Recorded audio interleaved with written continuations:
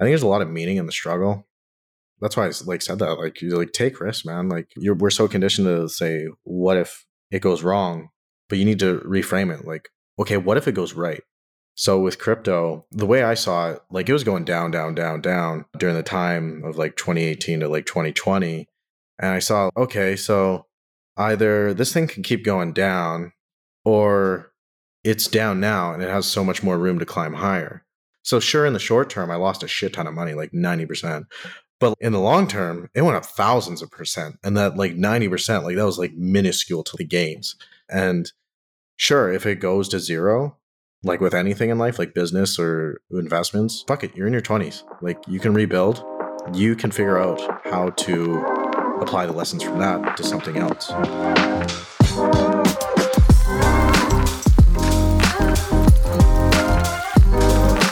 Welcome to Behind the Thread, the podcast where we interview your favorite content creators on Twitter so you can learn more about the person behind the tweet.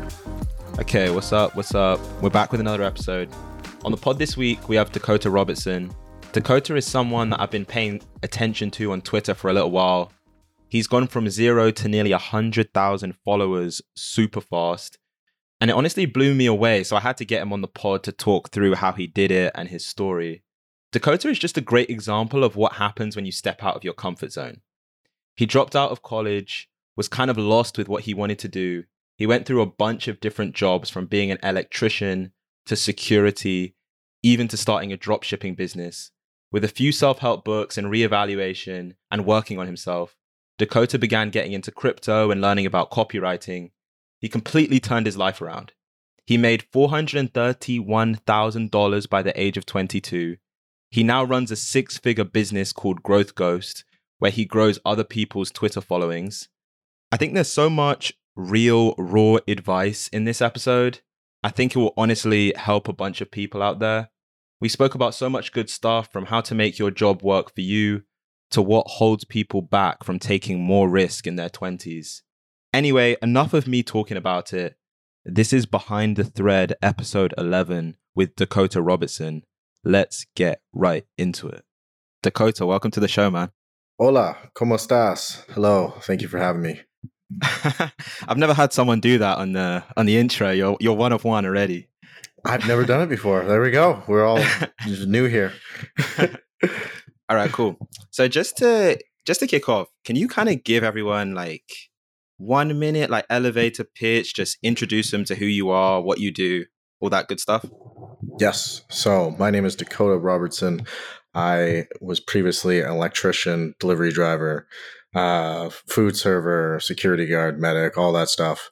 Very dissatisfied with where I was going with life, and I always knew I had more potential. Took a few years of figuring that out, self-help books, all that stuff, trying Amazon dropshipping, blogging, websites, all that stuff. Stumbled across Twitter because I was in crypto and kind of got indoctrinated in the online business scene. Wound up studying copywriting, taught what I knew on Twitter, and grew a following with that. Eventually transitioned to ghostwriting, and that is what I do right now. I build big brands and grow the shit out of them on Twitter. And I also do consulting for people on how to grow their own brands. And that is my quick elevator pitch of who I am. That was very nice. That was very concise as well. Nice. Very surprised I got it that concise. Yes. It was like you'd rehearsed it. I was like, okay, fair enough. Apparently, yeah.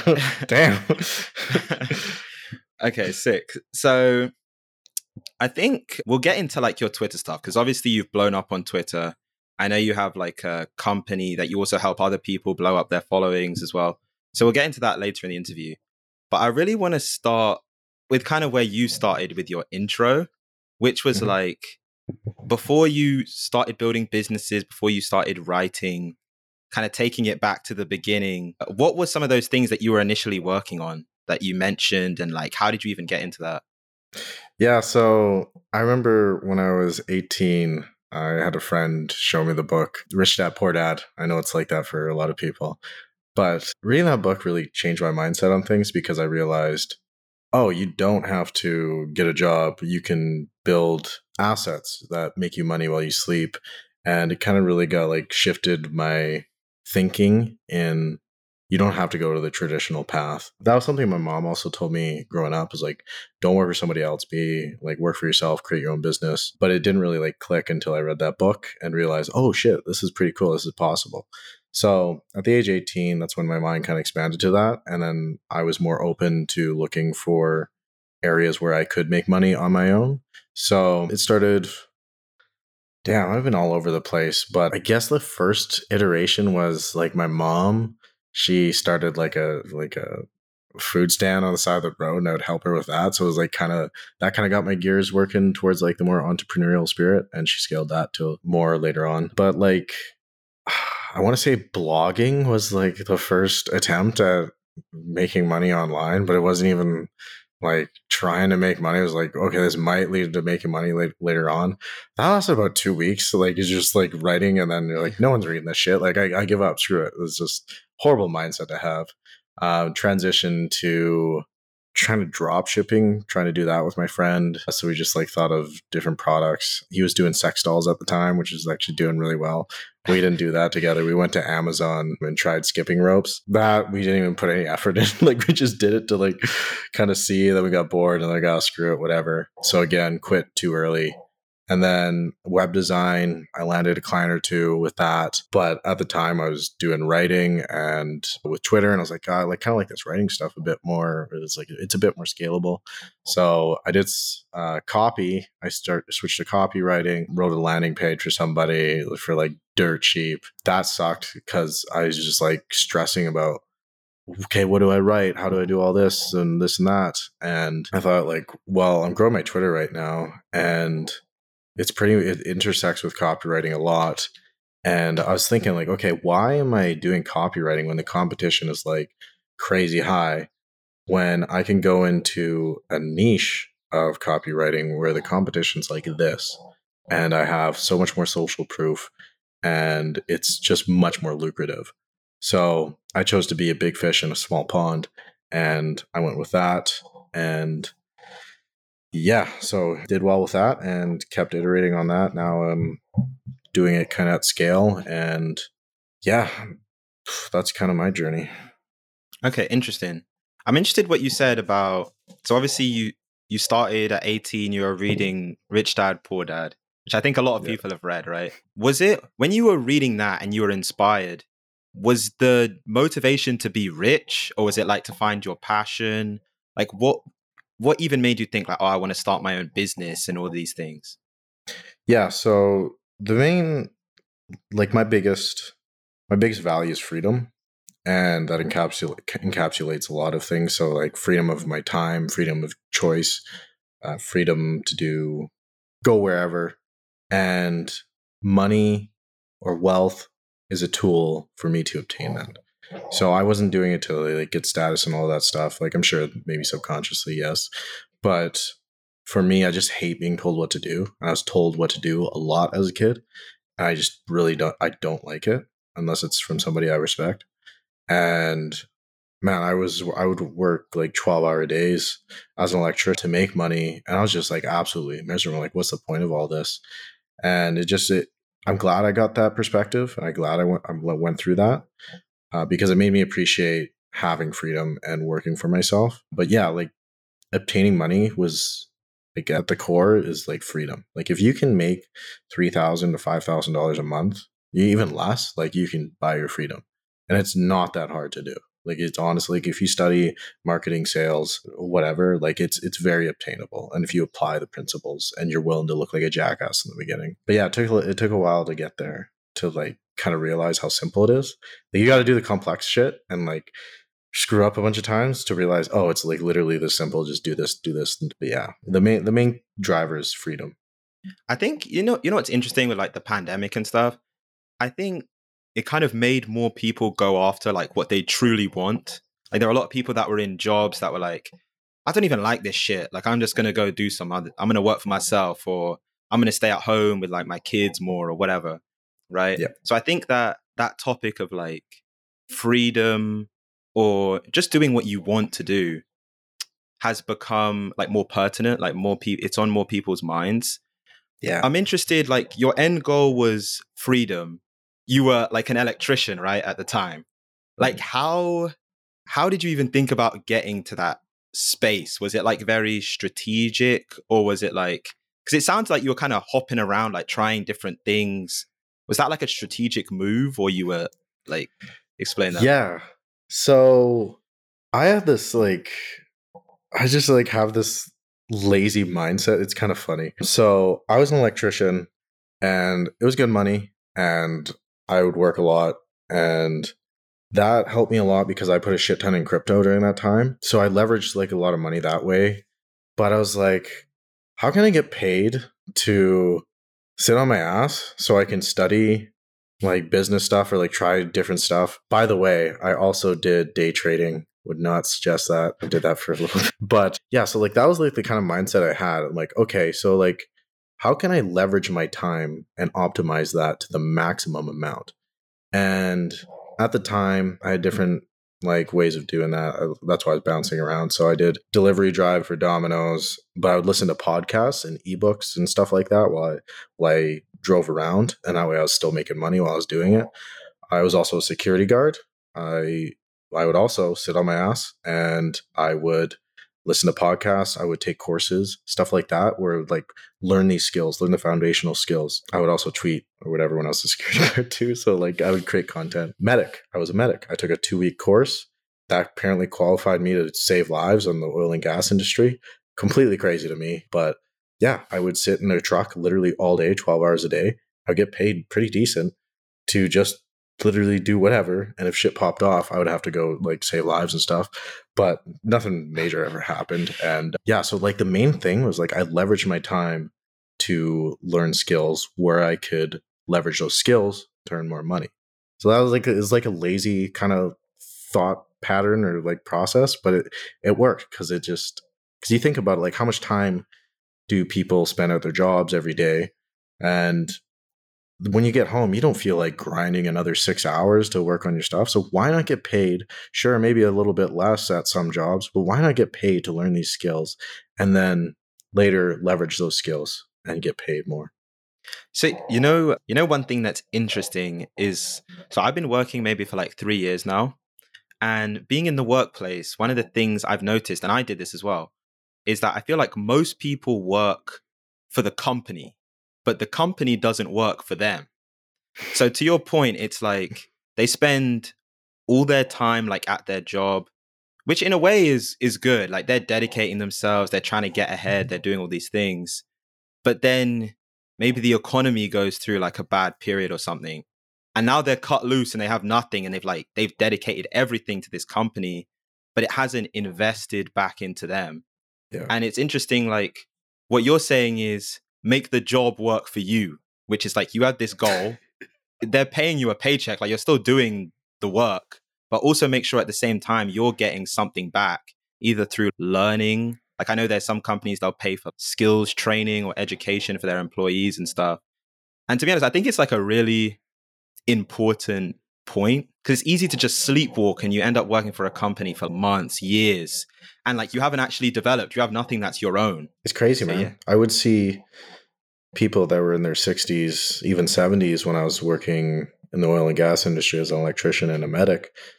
They look like broken inside, man. Like they just look like shut off. Like, yep, this is my life. And it's that scares the shit out of me. Living a life of regret and just like doing the same shit. Like, man, that's crazy to me. It's scary. But that's also why I like entrepreneurship, is because you are the only bottleneck to your growth. Like if you're not making sales, that is on you. If you are not generating leads, that is on you. If you're not doing whatever, that is on you. And that's something I really like because it forces you to level up your own skill set. And it's just another form of self-improvement. It's like your skills directly correlate with how much money you have in the bank. And if you're not getting money in the bank, well, that's a sign you need to level up your skills. I Yeah. love that. Yeah. Yeah. I think I have like a similar thing. I like that it's like, it's on me. It's like the extreme ownership. I think that's the word. Yeah. Yeah, Which exactly. is like, you have all the responsibility. Okay. Yeah. I want to talk about one of your tweets, because so obviously you've been blowing up like over the last few months. You have a really engaged community on Twitter. I think you have like 85,000 followers? I Sir. might be dated in So, saying that. You're gonna have no, 100,000 I think you're soon. right. I think 84 or Okay. 85 or something. Yeah. Okay, nice. You have a shit ton of followers. Let's just say that. Yeah. Um, and it's growing all the time. And I think the tweet thread that you had where I initially found you was the one. I think it was like it's your biggest one, I believe, which is every man in his 20s should read this or something like that. It's Yeah. kind of Yeah. the If you're hook. a man in your Yeah, 20s, read this. Yeah. yeah. And I Yeah. remember reading that, and at the time I was like, no one really talks about that on Twitter. And it was so blunt and to the point. I was, well, I'm a man in my 20s, so I have to read this. Yeah. Yeah. But I wanted to go to one tweet, and I encourage everyone to read it because there's like a bunch of good stuff in there. But one tweet which was really interesting, and I'll read it out. It starts like this. So it goes, take risks, start a business, buy crypto, pursue your far-fetched goals. If I didn't take risks, I wouldn't have made $431,000 by the age of 22 or become self-employed at the age of 23. The upside is infinite. The downside is minimal. So I wanted to ask you, in your opinion, what do you think holds back people in their 20s from taking risks?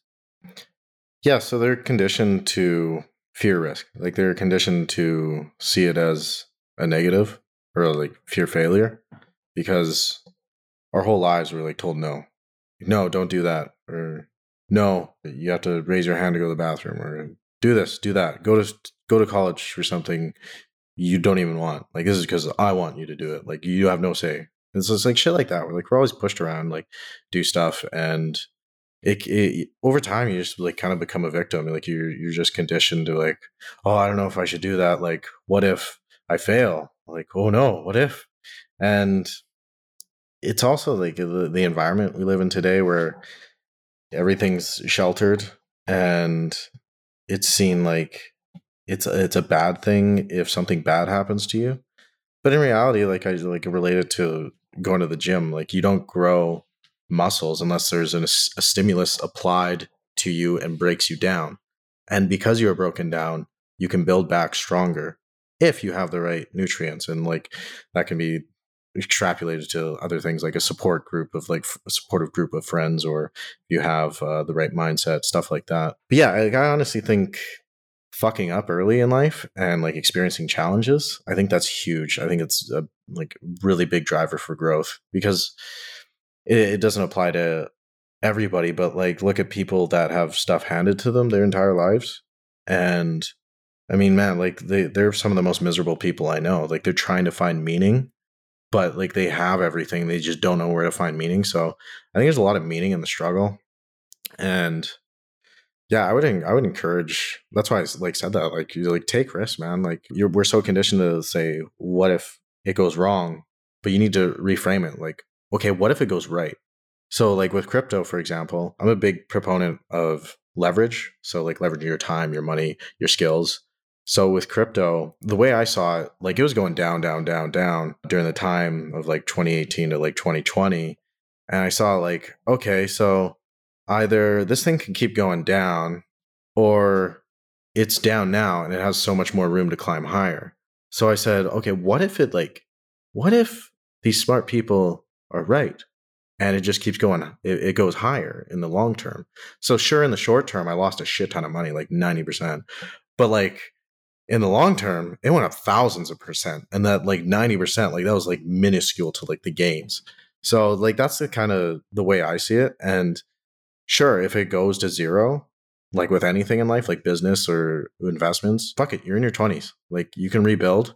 And if you're a smart person, I'm assuming if you watch this podcast, you're a smart person, you can figure out how to apply the lessons from that to something else.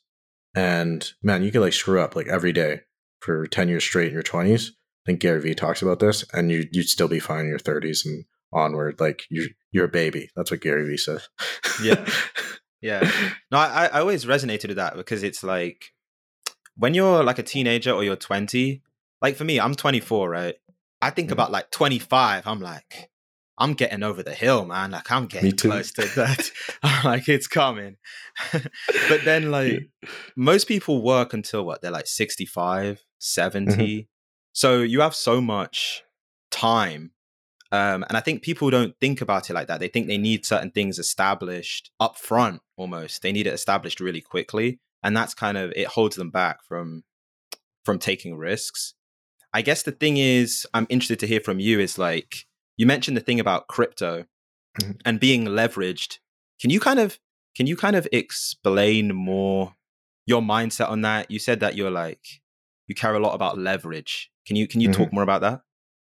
Yeah, so like leverage is, the way I see it, is something where you have an unfair advantage almost, or like something where you could optimize an ideal amount. So like time leverage, I don't know if that's actually a concept, but I refer to it as like time leverage, is what I did with my job. So I got paid to sit on my ass, but I leveraged that time in something that could get me exponential gains for the time I spent on that.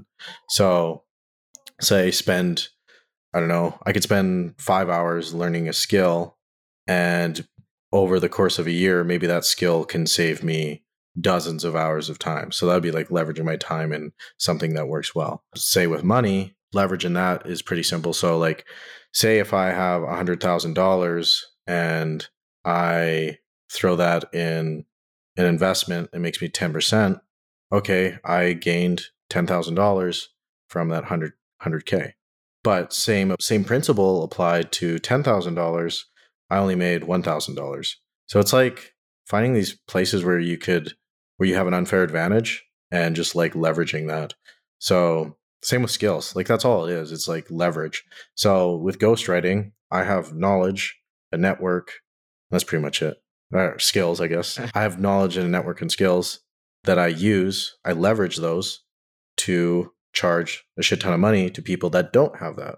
So it's like, again, like leveraging that. Same with like the dating market. Like if you're good looking, you could leverage that, and you could be crappier in some areas, but like your leverage with like being good looking could get you away with a lot more stuff. It's just stuff like that. So I'm like a big proponent. If you have leverage in some area, I think you should exploit that and run with it, because everyone has like their own thing. So why not use yours? Like it's kind of like your obligation. Like you should, because by using your leverage, you can help more people because you get more resources, and you can use that to work on your purpose and help other people find their leverage.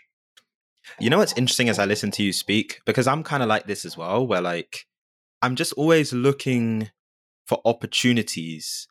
And I think certain people, they're very good at like finding opportunities or just little niches that fit them very well.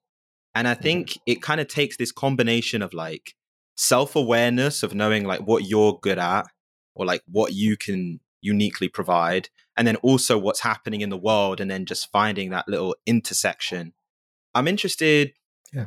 Were you always like that? Like you were just kind of, because I don't think a lot of people think about, oh, I'm at my job. Like, how do I fully utilize this time?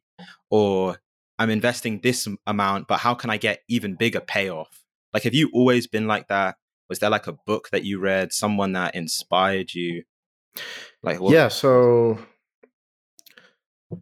early on in my, like, I used to be very socially anxious, and there's like absolutely like low self-respect for myself. I didn't think of myself as like high value. I thought of myself as like kind of dumb in some areas.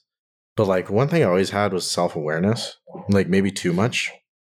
And I think that, I don't know if that's genetics or if that's learned. I've always been curious about that. But I've always had like self-awareness. So I'd notice things, and I would like pay attention to people that looked like they knew what they were talking about. But yeah, like I think I really, really understood concept of leverage, or like I really understood the importance of it after listening to Naval. I think it was on Joe Rogan's podcast. So I probably listened to that when I was 18 or 19. And that's when it really like cemented in my head, like this idea of leverage. And then combine that with me being kind of looking for the laziest route to do shit. I was like, oh, I like this idea. But yeah, like Naval, he says it more profoundly. Yeah, I kind of like took what he said and like spun my own ways on it. Another way of looking at leverage is like your podcast. So this is something you build once, but you can sell twice, 3 times, 4 times, or whatever, because it's going to compound. It's like over the span of a year, you're going to produce how many podcasts, Well, that's like so many more opportunities to get people to your audience. And over time, that's going to build up, just like the Joe Rogan podcast. Like it started out with nothing, builds up the audience because this is live forever, and boom, that's leverage. So like that's another way of looking at it. But like, yeah, so I think I read a lot of self-help books after Rich Dad Poor Dad because I got like really hooked on it. Probably too much, but yeah, I think it's just like surrounding yourself around the right people. You kind of condition yourself to like look for pathways to do what they did, or like you get new perspectives from like reading these books, and then you're like, oh, okay, like maybe I can apply this idea of weightlifting to Twitter or something like that, like where it's like totally weird ideas. So like I was also very creative as a kid, so I think it just like applies to like different areas. Like I wonder how I could do this differently or stuff like that. Something that's super interesting that you said, you kind of alluded to it, is once you start doing different things, you realize you can, like, the lessons are everywhere. Like, the lessons in life are everywhere. So kind of what you were saying, right, with the gym, like there's so many things in the gym that actually apply to like other areas of your life. So I remember, for instance, when I first started working out, I went like hard for like 6 months, like the weirdest diet, like really high protein, just trying to put on muscle. And then I remember I got kind of sick from doing that. And then 2-3 weeks, like just sick, not eating anything out of the gym. And like everything's gone. And it kind of taught me like, you need like the consistency, right? Like it's like the long game. Yeah. And literally there's so many examples of that in life. Like you might learn something at work, which is actually useful in like a whole different arena in life. And I think if you have that mindset where you're just open, because that's the thing I think when I listen to you, I'm like, oh, like he's like an open-minded, like he's learning from a bunch of different areas and applying it. One thing I wanted to talk about, which you mentioned, is when you were younger, you didn't feel like you were high value or you felt like you were kind of dumb. One of the things I find, which I've been kind of reading about more, is in our mind, we all have our own sense of identity, like who we are. And it's one of those things that it kind of, who we think we are kind of shows up in so many different ways. And it really influences our outcomes. I'm curious because I think it's so difficult to kind of change that identity, change that like core belief. How did you, because I'm assuming you don't think that you're low value now. So how did you go about changing that? This is something I'm very passionate about. I did a video. I got to retweet that because I did a really good video I was passionate about on that. But yeah, so I grew up with like social anxiety because I was like a fat kid. Some shit at home too. It was like I just didn't like feel like enough. And I like when you're a fat kid and you're kind of shy, people like to point it out when you're a kid. Like, it's, oh, you're a shy kid or you're like that fat kid and shit like that. And you hear that enough times and you just like condition yourself to like, oh, like maybe I am, because you're getting this feedback. And then you hear it enough times and you're like, oh, I'm a fat kid or I'm this, I'm worthless. Like, what's my opinion worth? And you play that enough times and it's just like you identify with that. So I identified with that for many years, like probably like 11 years or like from the ages like 9 to like 22. But yeah, so like it was something that like always bothered me. And at the age of like 13, I started going to the gym with my stepdad, and I started working out. And I would like work out till I threw up at these like boot camp classes at the YMCA. And I fucking loved it because it's like I'm just like going hard. I'm like it's like I'm running away from this identity. And that's what it was for me. Like, I'm like, fuck this. I'm like putting my emotions into working out. But yeah, like over time I saw that I could, because I remember the first day, like I noticed like physical changes. Like after a few months, I was like, holy shit, like this stuff works. Like going to the gym and exercising works. It's crazy.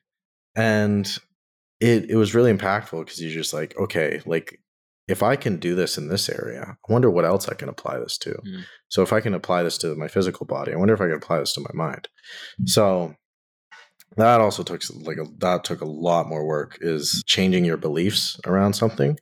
So long story short, like I slowly like worked my way towards the identity I wanted by just doing shit that made me uncomfortable. Like I didn't like go like, oh, I'm confident now. It's like, no, I started small talk with cashiers. I initiated like, oh, hey, how's your day going? And that scared the shit out of me, but I kept doing it. And then eventually I got comfortable doing that. And then I took it a step further. I would initiate, like I say, if I'm at a party, I would initiate saying hello to somebody and shake their hand. It's like, okay, that felt uncomfortable. Now it's like a lot easier. And then I would like go ask for like girls' numbers at a cafe and then at the gym and shit like that. That is still uncomfortable. I fucking get nervous around like cold approaching one. Damn. But it's good. It's a good sign. So it's like taking those small steps. Also, a big thing is stop identifying with your feelings. So I read this book called The 7 Pillars of Self-Esteem. Never finished it. I read like a good quarter of it though. I got what I needed. And in it, he talked about, I believe it was in that, stop identifying with your feelings. So like if you're feeling anxious, you don't say like, I have social anxiety. Like, because you don't. Like you don't have social anxiety. You are not a feeling. You may be experiencing social anxiety, but you do not identify with it.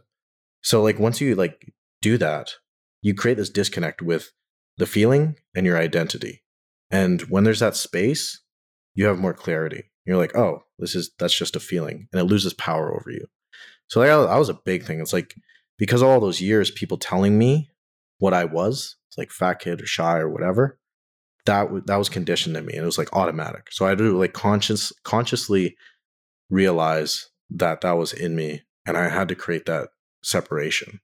So like the first thing you have to do is like realize your tendencies, your habits, and really like analyze them. That's where like self-awareness comes in. You can journal for that and bring out self-awareness, meditation, stuff like that.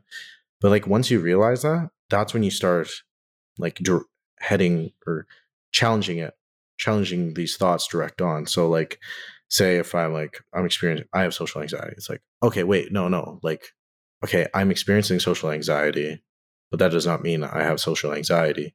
And then you start challenging the belief. You're like, okay, like let's look back at all the times where I showed I was confident. So I asked for that girl's number the other week. I got that. Okay. I mean, would a socially anxious person do that? No. And then you just like kind of, you flip the script on it. And over time, you do that enough times and you start conditioning yourself like, okay, I'm confident, all that stuff. There's also something to be said about like looking at your achievements or shit like that, and then just like showing appreciation for that as well. Looking at the logical side of things. So if you're emotional about something, look at it logically, kind of like switch off your brain. Like, okay, if I was like, what are the reasons of me thinking this, and why might they not be true? So that's like a big thing. Like, I'm not saying it's easy. Absolutely not. It's very uncomfortable. It takes a lot of work. It took me years of work, but like just reframing is a big thing. So like stop seeing it as discomfort, just see it as a means to grow. Like might be uncomfortable to go again with the gym, might be uncomfortable to lift weights, but over time you get stronger, and then like it's not like the weights get lighter, you just get stronger, if you want a cliche. But yeah, that's the way I would look at it. And yeah. You know, that's my as I no, it's a great rant. As I listen to you, one of the things that I think about is like the power of momentum. And I think this is going to sound like I'm going on a tangent, but I'm going to bring it back, which is, so I watch like a lot of NBA, like basketball, and there's this phrase that the commentators always use. They're like, basketball is a game of runs. So you'll see one team will go on like a 15-0 run and they're hitting everything. And then maybe the coach will call a timeout and the opposing team will then go on like a 10-0 run, 12-0 run. And you're like, how can that happen, right? But it's the power of momentum. And I think a lot of the times, and I think what you said was a really good point, which is like, I think sometimes it's so in your head that you're this person, like you're unable to detach from it. And when you just start taking like those small steps, just slowly pushing the comfort zone, it's like that momentum like builds and builds. And it even goes back to what you were saying before, right? About like compounding, which is like, why would maybe going to the gym is now making you more confident in your workplace or in your relationships. And there's all these other benefits because now you're building momentum. You're on like you have that upward trajectory. And I think sometimes the problem is, and I've done this as well, is like the gap between where you want to go to and where you are just seems so large that like you don't see a way that you could ever get there. And so I think Yeah. people get like overwhelmed, kind of like they just stand still because they're like, I could never do that. Like they're demoralized. Yeah, it's Um, like with weight loss, man. Like you got to set these, sure, have that big goal, but like set these milestones in between. Like that's exactly like how you build habits because you get that like dopamine from these small rewards. So you got to like find these ways to along the way. Like, oh, I want to make $1 million. Like, okay, well, start with $1,000 or start with $10. Like making that online, then like push your way up. No, yeah, you articulated that perfectly. yeah, nice. Okay, so obviously you're working full time in like a bunch of different things. I'm interested in Mhm. like the transition. Like when did you start working for yourself? Like how did you even do that? Because I think a lot of people say like, oh, I just started working for myself, whatever. But there's also the Yeah. reality of like, how do you live? Like you still need money. So I'm kind Yeah. of interested in like how did you make that transition happen? Yeah. So in September of 2020, I stumbled across Money Twitter, it's called, with all the business people. During the time I was going to college for my second year, I was going to be a high school English and psychology teacher. But I was on Twitter and I was learning more on Twitter than I was in these fucking classrooms. It was just a joke, college for my subject. And I was like, okay, I can always go back to college, but like I'm not going to always have the opportunity in my early 20s to pursue business. So I was like, screw it, I'm dropping out. So I finished my first semester my second year, but after that I chose not to renew. Yeah, I said screw it. I quit my job at Domino's at the time. I quit college. I was like, fuck it, I'm going to go all in on this. And this is very important. So I did not quit all this shit without having a safety net. So I made a shit ton of money from crypto. Like I didn't need to work and all that stuff, or I didn't need to go to college, but I was just doing that stuff. I had a good safety net. So I was coming from a place where it's like, okay, I don't need to make this work, but like I have like an internal drive. Like I'm going to make this work. I know some people like try to romanticize it, like burn the ships, like quit everything, just go all in. I think it can be incredibly reckless for a lot of people. Like you can ruin your life if you're not careful. Like you don't have savings, an emergency comes up, like you might be like totally fucked. So like just if you do, I would say have like good like 6 to 8 months of money you can live off of. So like save, plan for this. But yeah, so I quit. I was at like 750 followers at the time on my Twitter account. I was growing super slow. That was after 3 months. And I was like, screw it, I'm going to restart my Twitter account too. So restarted my Twitter account, switched to a copywriting Twitter account. And at the time, I knew nothing about copywriting too. So I was doing web design at the time, or learning web design. But I was like, okay, it's good to learn copywriting so I can combine the two for a business. So I was like, what better way to learn copywriting than to post on Twitter about copywriting because it would keep me accountable. So I started that account February 17th of 2021. And yeah, I just went ham, grew to like 100 followers in 3 days. Like, okay, this is working. Again, with like the positive reinforcement, like the small goal, like I was happy with 100 followers. Like, yes, sweet. So posting copywriting content. Meanwhile, I was still like learning copywriting and I was still learning web design, all that. And then, I don't know, fast forward like 2 months, I was at like 2,000 followers or 3,000. It's like awesome. And I also was like getting to know everyone in like the Twitter scene. So one of the early people I looked up to was Dan Coe. And I really liked the guy. I was like, oh, that's kind of like where I want to be. And so I hit him up. At the time, he was launching a community. And I joined that community. I was really, really psyched to be in it. And I just gave him a suggestion, like, oh, it'd be cool if you had this channel in the community and whatever. And he was like, oh, sweet. Like, thank you for that. And he like sent me like $200. I was like, holy shit. Like, this guy's awesome. Like, what? He didn't need to do that. So I guess I had some like psychology kick in, like the reciprocity bias. And I hit him up. I was like, hey, like, you offer coaching or something? Like, I'd be interested in like getting on a call.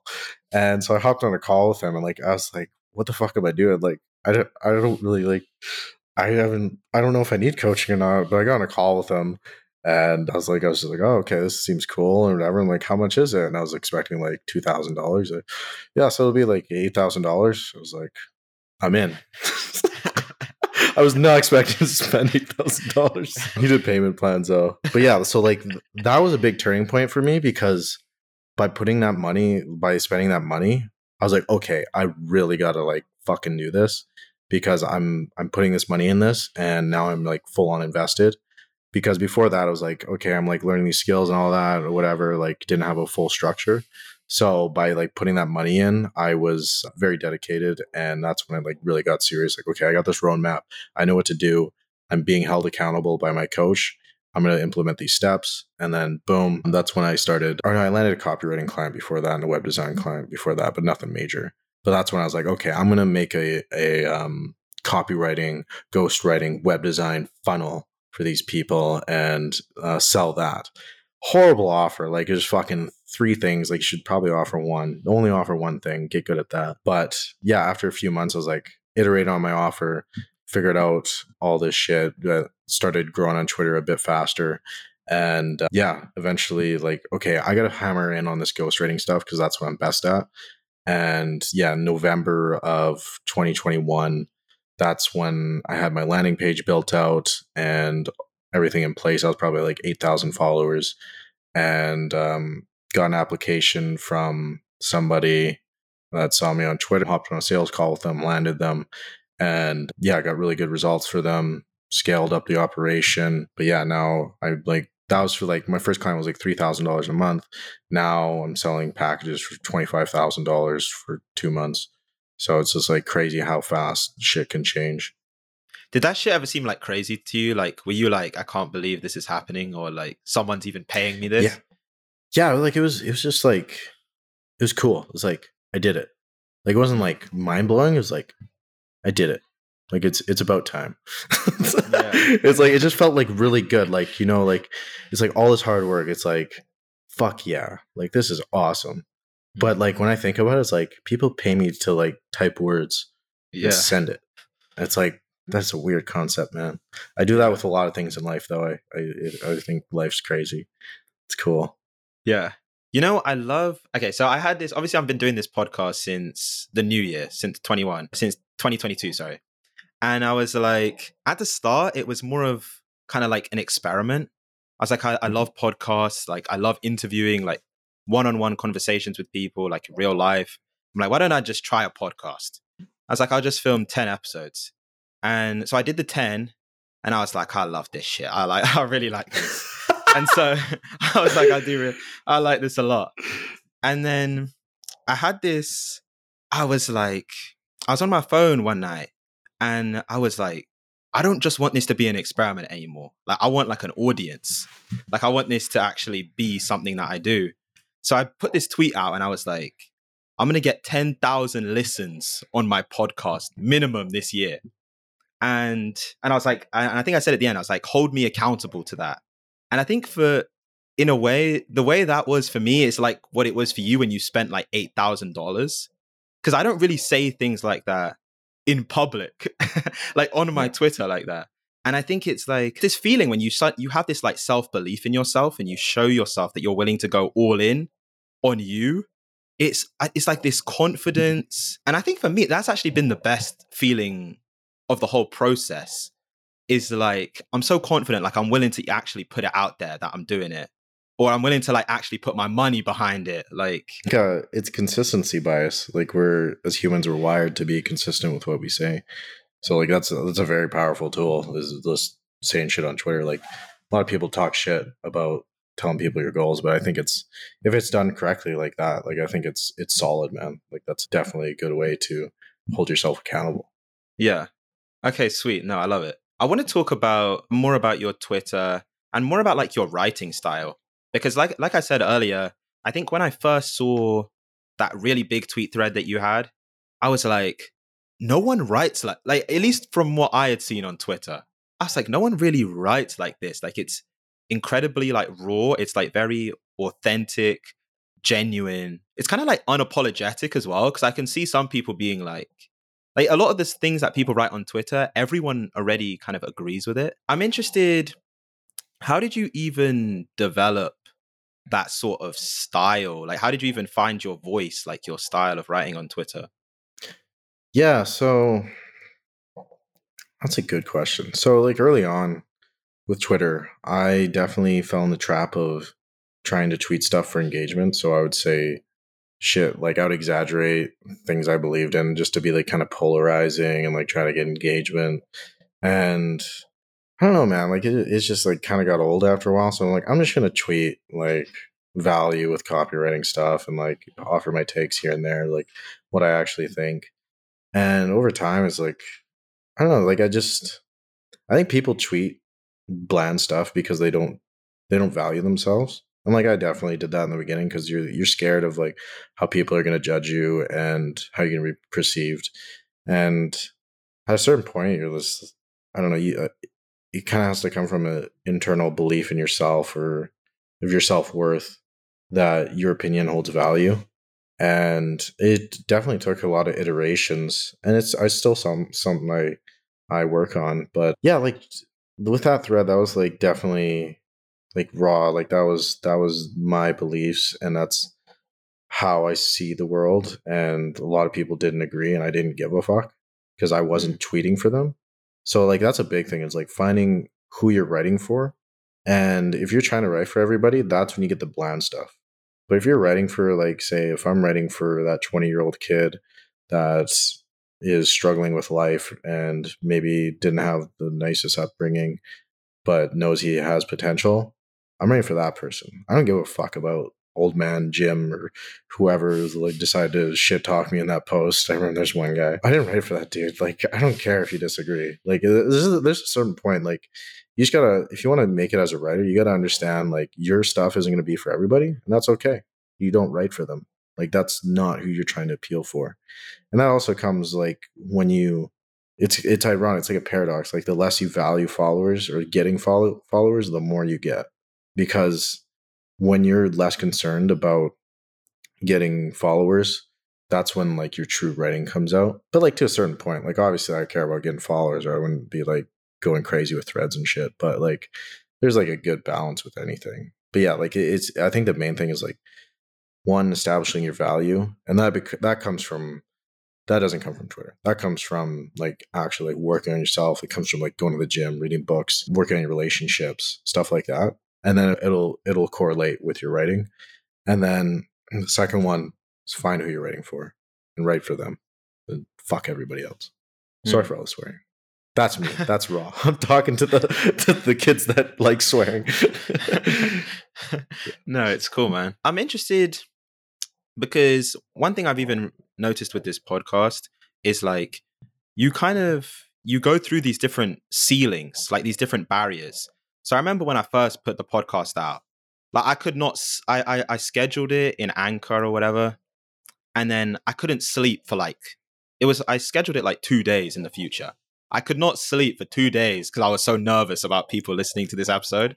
And now I can like, I just put it out comfortably, right? But now there's like a new thing that I'm like scared of. And like, you'll kind of just keep breaking through these ceilings. You've obviously like, you've left university, you've built a business, you've built a following, you've got like a lot fitter in the gym. I'm interested at like this point, what's the next thing that you look at and you're like, I don't know if I can do that, or you're just nervous about it. Like, what is the next thing? Yeah. So there's two things that come to mind. So Instagram, I recently started growing on Instagram. I was hesitant, or I like put it off for a while because all my like real life friends are like on Instagram and stuff, and they like no one really knows about me on Twitter and like posting stuff like this until recently. Like I started posting like last week or something. So that was, it wasn't like, I think I really like, I worked up in my head like a while ago, but like now I just don't care. It's like, yeah, this is what I do on Twitter. Like I'm blowing the shit up on Twitter. You can have it on Instagram now. Like I don't give a shit what they think of me. So that used to be something. And then right now I'm working on a cohort. So I've never done a product. I've never sold any like thing to my followers other than my ghostwriting service. So with that, I have a lot of like, okay, this needs to be perfect, or like I just need to make this like the best fucking cohort ever. And like I'm just like overanalyzing a lot of stuff. And like I'm just working on this stuff like crazy, and like this has to be perfect. And then I just get overwhelmed, like, oh, there's so much to do and stuff like that. But it's good. Like it's again, it's like I recognize what's happening and I realize it's a good sign. I need to lean into it.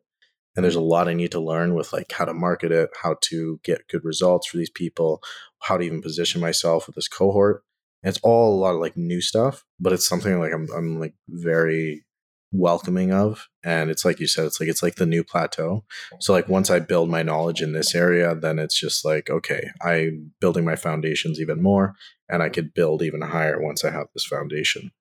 So yeah, that's the next thing I'm working on. And like emails, like, man, I don't know how to write emails. Like I was like, I'm just doing it though. Like I suck at them, and I'm like, oh, okay, just write an email. So like just like all the time, like just different skills. Approaching women, that's a good one too. That's something I've done in the past. It's like not even business related, but it's like self-improvement. Like screw Tinder, screw Bumble, all that shit. Like I want to approach more women. They're just like, hey, you're very gorgeous. Can I get your number? Stuff like that. Like I've done that in the past, like a handful of times. It scares the shit out of me, man. You know, it's a scary shit, but it's like it's good because it's like you should do it because it scares the shit out of you. So that's another thing, more personal, but that's a good thing. You know what? You know what's funny about that is like you can build like a 6-figure business. You can build like tons of followers on Twitter, like all these things that seem so difficult. And then that is like, because I know what you mean. Like that is like so scary. And you're like, I've done all this other shit. Like how the I get what like like guys are more comfortable asking for $25,000 from a complete stranger than approaching a woman for a number. It's fucking hilarious. Yeah, for sure. Okay, I have two questions for you before we finish off. The first one is I'm interested your process for learning, because you spoke about obviously you did the ghostwriting business or like the copywriting business. You then grew a following on Twitter. You're now going into Instagram. In those initial stages where you have, because I'm assuming at the start, like everyone, I'm assuming you have no idea what you're doing. Like, how do you start? Like, how do you think about it? Is it just jump in? Is there like some strategic approach? Like, how do you do that? Yeah, so I kind of, this is kind of like leverage. So it's kind of similar to what I did with crypto. I just looked at the smartest people, and this also like takes some intuition, I guess, or like research, however you want to say. So like I'm pretty good at like detecting who's real and who's full of shit. So I look at the people that are like really successful in their areas and that know what they're doing. And then I just like look at what they're consuming, or I consume what they're teaching, and I just consume that stuff and then I apply that. So say with growing on Instagram, Dan Coe, the guy that used to coach me, I'm living with him right now. It's funny. But yeah, so he's growing on Instagram. He grew like 100,000 followers in a week. So I looked at him and I'm like, oh, this guy gets results. I'm just going to do what he does. So, I mean, it's not applicable to like every endeavor, but like I'm talking to this guy. I know his strategy and all that stuff. So like if that's what I need to do, I'm going to do it because he's been in my position and he's where I want to be. I'm going to do that. But like at the same time, so if I'm at 85,000 followers right now and someone at 0 followers is trying to do what I do without context, like they're just looking at what I'm doing right now, then they're not going to get the same results, because what gets you from 0 to 10 isn't what gets you from 10 to 100. So like that's also an important thing. So the person you're looking at, you got to see like, okay, what are they telling people to do if they want to get from 0 to 10? Mm-hmm. Don't just copy what they're doing now. Look at what they're suggesting, what they're telling other people to do, stuff like that, and actually apply it. Like that's another thing. Like a lot of people, myself included in the past, just read books all day, and I felt accomplished because I'm like, oh yes, another book a week, yes, did it. And you have all your highlights and stuff. How much of that shit are you applying? Like I know I barely applied any of the books I read during a big stint. Now I'm reading like one book or like a few books at a time. I'm taking these chunks of information. I'm like, okay, how can I apply this into what I'm doing now? How can I store this information, take notes, shit like that? Another thing is like, another time leverage is like when you're washing dishes, when you're going on a walk, when you're driving your car, listen to podcasts, ebooks, whatever, and just like fill your brain with ideas, because a lot of those ideas will like sit in your head. And then when an opportunity comes by, since that idea is in your head, you'll apply it and you'll create an opportunity out of that. So it's just fill yourself with good information, apply it, know who to consume information from. No, that's really good. Okay, this is the final question. And let me say this as well. We need to do, I don't know when, but we need to do like a part 2. Because Dude, I'm I've so down. we're like This is scratching the the best fucking surface. podcast I've been on. I fucking love this. This is awesome. This is sick. Thank you, bro. I feel like we're just scratching the surface. There's so much more. Yeah, We could I do would like love to some come back. Rogan-esque 3-hour pod. Yeah, dude, I'm down for that. 100%. Yeah, we'll do a part 2 for sure. But here's my final question for you, because just following you and observing you on Twitter, I think one of the most impressive things, there's a lot of people that write tweet threads and they get great engagement. They get, a ton of people commenting, retweeting, liking it. I think one of the things that impressed me the most about you, you'll do like a one-off tweet and like over 1,000 people will like it. Like your audience is like engaged. They're like really plugged into everything you do. And I think even when I think about building this podcast, it's like, how do I get that loyal audience? And I'm curious, how did you develop that? Like, why do you think that they do that with you? Yeah, so this is where building a brand is different than gaining followers. So with a brand, there's a lot that comes into it and a lot more that I don't understand. I'm still trying to figure out, but it's all part of the journey. But so what a lot of people screw up is there's like different pillars. So this is the way I look at it with like a Twitter brand that's applicable to other things. So there's 3 pillars. So there's the growth. So that's like the basic tweets, the stuff that like a lot of people like, generic. There's the personal stuff. So that's like in your 20s, the thread I wrote about my life, my views, my stories, stuff like that. And then there is authority. So that's giving value, like copywriting tips, writing tips, marketing tips. And when you combine the 3, that's when you build a brand. You build the foundations for a brand. So you tweet the personal stories, stuff like that, opinions. That creates relatability. So that makes the person feel like they know you. Feels like you're a friend now because you align with their views. Then you tweet the authority to give value. So if I'm giving you value all the time, my perceived level of value in your eyes is higher. So because you perceive me as more relatable and you perceive me as high value because I'm giving you this value, when I tweet the growth tweets, like the basic tweets, you're gonna like that. You're gonna retweet it, all that stuff, because you're like, oh, that's good stuff. Like, say if a math teacher or some kind of like professor, like someone of like high self claimed authority, tweets like, oh, drink water. Oh, okay, no, this is a good one. Okay, so for a doctor, he says vaccines work or whatever. I won't get into the politics of it, or like this medicine works. But then some homeless guy's like, oh, that vaccine sucks, or like, or this vaccine works, or whatever. You're gonna trust the doctor because he has more value, more perceived status, all of that stuff, and maybe even like him better. You're gonna trust his opinion, or you're gonna like his stuff better than some random person just spewing random opinions. So that's the way I look at it. And just like posting vulnerable shit, man. Like I've posted a lot of shit where I was scared to post it, what people thought of me. And that's the core. Like you're telling people that you stand for something. Like, this is who I am. I don't give a fuck what you think of me, or maybe you do, but you're gonna do it anyways. That's a brand. Like Nike, that's a brand because they're very specific of like who this is for. This is for athletes. Same with like the Colin Kaepernick like stuff. They stood for something there, and that's how they created that diehard loyalty. But you think about, I don't know, like a Motel 8 or like a Hyatt or something, like no one really like looks at that and like, oh yeah, like this is my kind of place. It's like, oh, it's like just generic brand. So if you're treating generic stuff, it's just like supply and demand.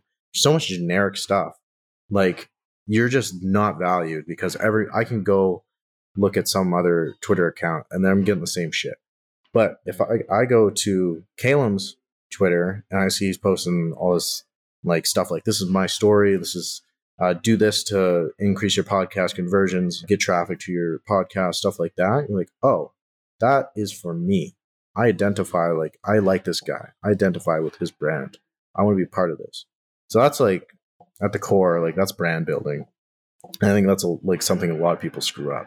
So like you see these people, they're growing like a shit ton of followers, but how many of those followers are going to buy your stuff? How many of those followers actually give a shit about you? I would argue these are big accounts with like 200,000 plus followers. Like they're not making many sales because they're not showing their authority. They're not doing this or that. So that's like a really big part of brand building is like those three pillars. Yeah. No, that's so good, man. And it's interesting. Even I'll have conversations with my parents or friends, family about this, even as I'm growing my pod, which is authenticity is everything in content creation nowadays. Like being vulnerable, being genuine. And it's funny, even what you were saying, because I've had a similar thing where it's like the stuff that I was scared to post was always the best performing content. It was always when I was there, like my finger like twitching over the post button, that I was like, that was the stuff that really. Exactly. And it ties back to like that tweet, like take risks in your 20s. Like even if you're like later on in life, like take risks. Like it's exactly like posting content. Like you feel that discomfort, but you need to lean into that. And that's what grows you. Thanks for tuning in to Behind the Thread. Please subscribe and leave a review. It really helps me grow the pod. Also, let me know who you'd like to see come on the podcast next. I'm Callum. It's been a pleasure. I'll see you on the next one.